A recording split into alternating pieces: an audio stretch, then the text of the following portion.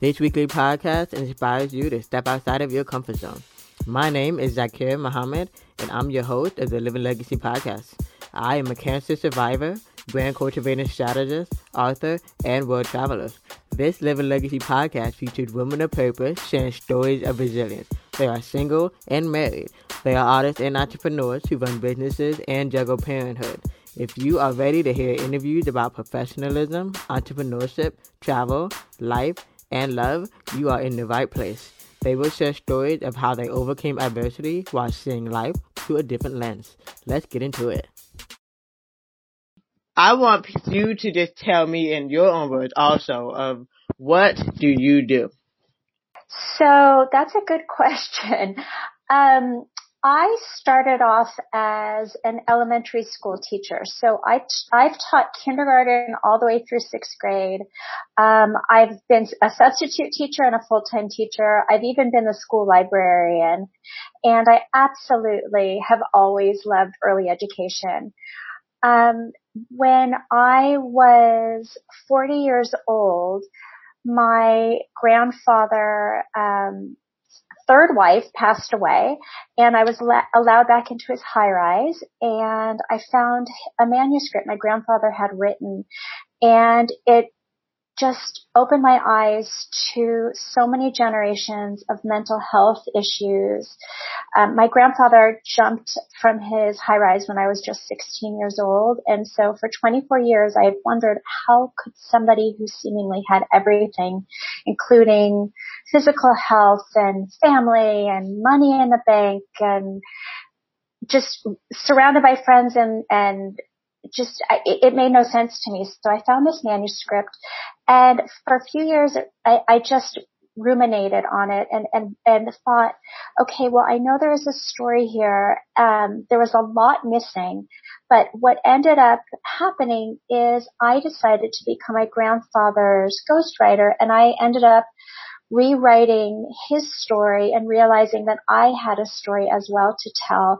And it's a book that I have not birthed to the world because the time has not been right, and I'm still working on it, but it's really been an incredible journey because it helped me understand my generational traumas and 4 suicides in my family, and my mom is bipolar, and so both of my grandparents died by suicide, and I just did not want to pass this on to my daughters.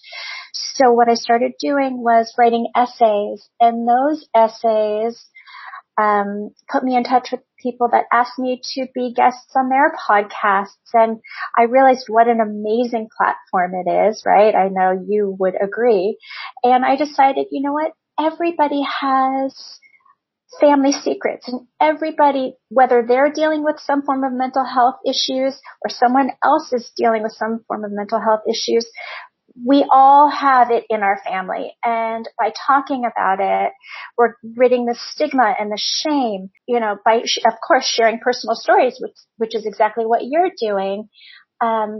It's just been so valuable and helpful to get the message out that there is understanding and hope and compassion for others. And by just, again, ridding stigma and shame, we can really move forward. So I started my own podcast, which is called Dear Family, and I interview other people, and I also blog and write essays still, and intermit my interviews with some short solo podcasts. In addition, I am certified through NAMI, which stands for the National Alliance on Mental Illness, and I've had the honor and pleasure of going into high schools and middle schools and even speaking to families for this program called Ending the Silence, where we teach students and staff and families to identify warning signs and offer resources. NAMI is amazing. It's a free organization that offers all these services. It started off as grassroots, and now it's across the country, and it's NAMI.org, and anyone can look at it. But basically, I call myself a mental health advocate now, and it's been such an amazing journey that I'm now getting to podcast weekly, and for example, meeting people like yourself. It's really been an incredible journey for me. Thank you so much for being a guest on a Living Legacy podcast today, Rachel. How are you?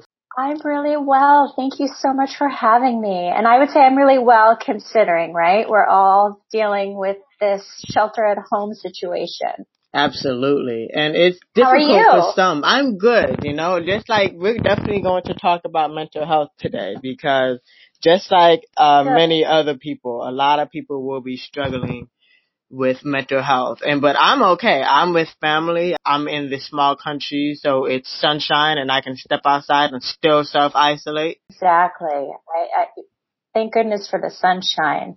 What was so interesting about us connecting is that I've come to find out, we had connected anyway and naturally just gravitated toward each other. But the more I found out about you and was studying your bio and saw your recent featured press, I was like, wait a minute, we have very similar stories. So of course, I do have my memoir that I just recently released called Seeing Life Through a Different Lens. And even there's a small section in there about mental health. But ironically, my parents also have been married 3 times, and they've also just had stories that I feel are worth sharing. Of course, starting off with whatever platform possible, whether that's blogging or podcasting, but I feel like the longevity of it essentially would be beautiful in a book, I would say. So we have a lot of similarities, and I definitely love the fact that you're open to sharing it. And I just want to congratulate you on putting out your memoir. That is quite a feat. And I'm so impressed. So congratulations on that.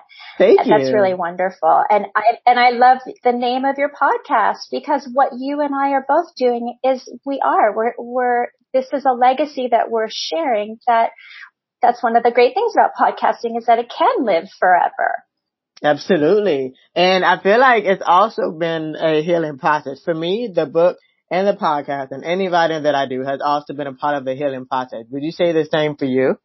Absolutely. I am nodding my head. Yes, absolutely. This has been my own therapy. And as you know, by touching others and helping others, it is one of the best gifts you could give to yourself. Absolutely. Now, what other things do you feel help you to heal? Because of course, being a mental health advocate, it's almost as if, same thing as being a parent. You give, but what about giving the same love and care and concern to yourself? So what else helps you along the way? Well, I want to say a big lesson that I learned has been forgiveness. I think that if you hold on to anger and resentment, it really eats you up. And I've had many family members in the past that I could have held grudges. I'm sure they could say the same thing about me.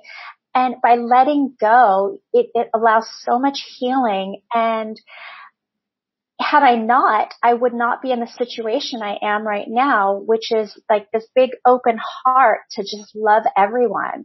And it's not always easy, of course, right? And it takes a lot to be sometimes the bigger person, but I think forgiveness is huge.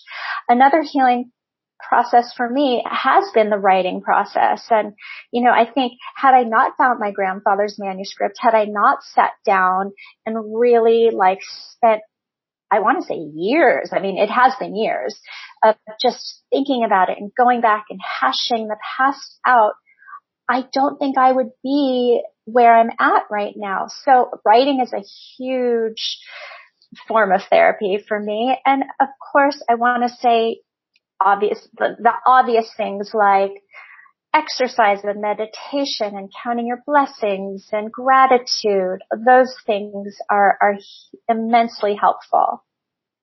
I definitely appreciate you mentioning gratitude and just counting your blessings because I feel like that's all a part of the most important thing, which is a mindset shift, which I feel like is essential for us while we're dealing with something that I feel like no one has really dealt with before. It's requiring you to touch on those unhealed traumas, requiring you to reevaluate or bring up conversations that you may not want to have, especially with the family members.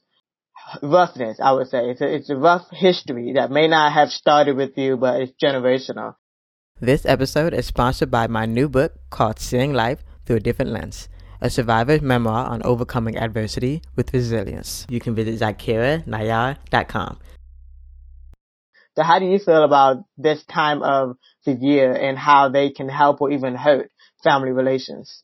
Well, God, I mean, there's so much to talk about, but back to one thing you just said is that, like, you know, this is a difficult time. And if you can not only just allow that forgiveness and see your family members, right? Because a lot of us are in tight quarters right now. We're living with family members 24 hours, or maybe we are separated, but we want to stay in touch with our family members. I think we have to find compassion, not just for ourselves, but for our family members, right? All, as you said, all those past traumas, it's all coming out. And I think that, I mean, I consider myself an internal optimist. I really do think that we are going to get through this stronger, more compassionate, more understanding. We're going to see what is most valuable after all this, right? Like right now we realize what's most valuable? Well, it's our family. It's our health. Those are the things that matter most.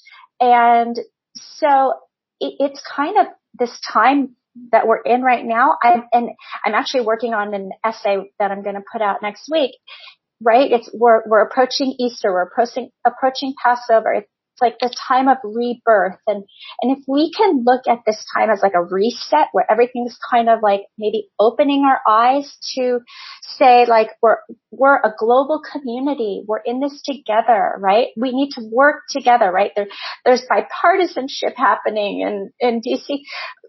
Maybe this is nature's way of like getting us all collectively to look at things differently. So again, that's my optimism. Of course, there's a lot of scary news happening right now. I mean, I'm trying not to go down that rabbit hole. Believe me, I watch the news every single day, probably too much, but I'm looking for those constant silver linings. I'm feeling like I'm connecting in some way to my family members and my friends more than I would have had this not happen, right?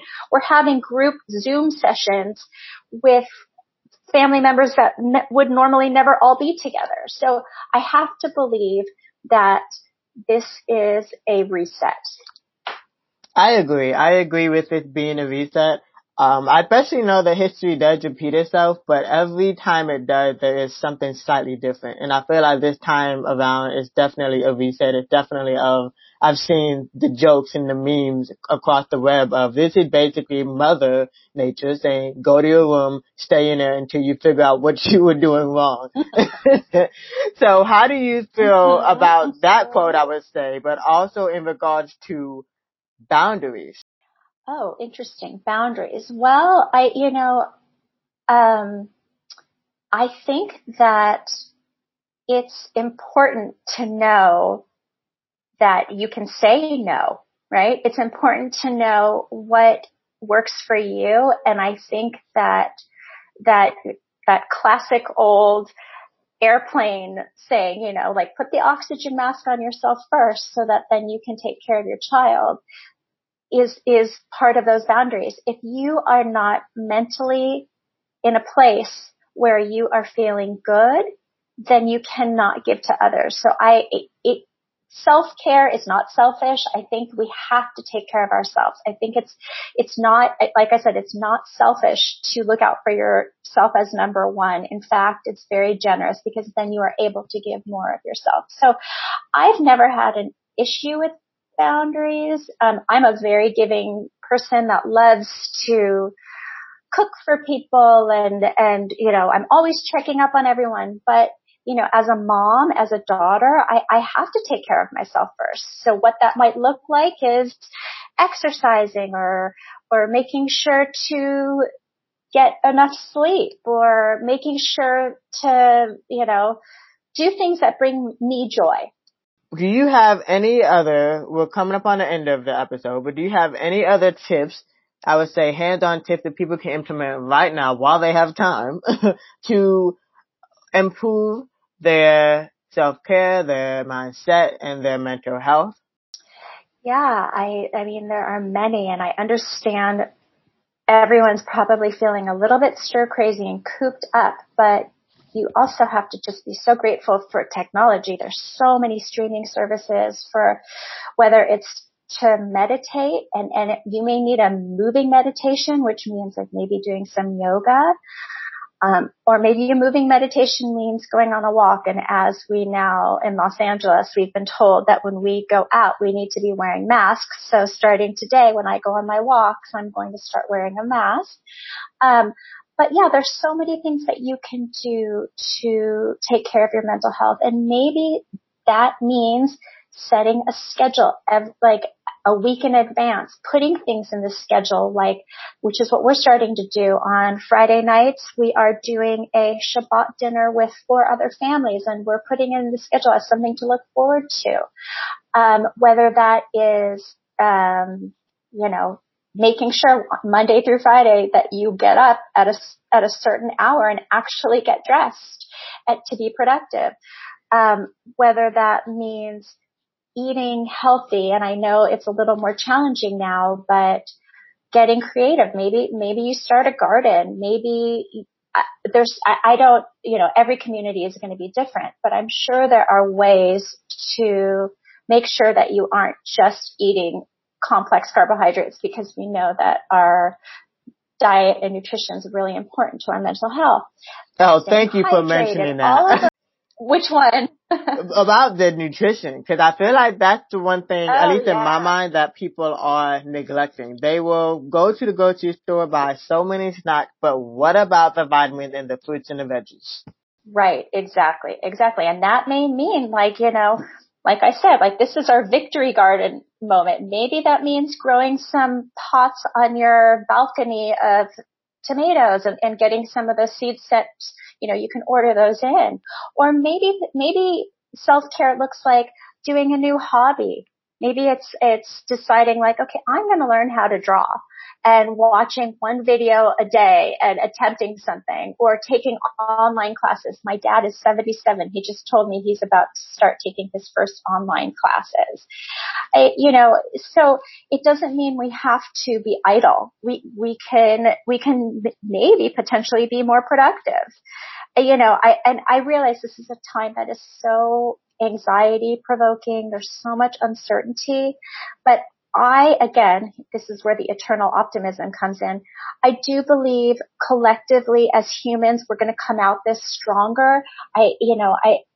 Obviously we need a vaccine. I pray that comes sooner than later, but I have to believe, and my heart breaks for anybody who has lost somebody from COVID-19 or, God forbid, is sick with it right now. But I just have to believe that we will get through this. And so remain positive. Look for those silver linings. Absolutely. I love those tips. Those are I feel like even I can implement them right now if I have not.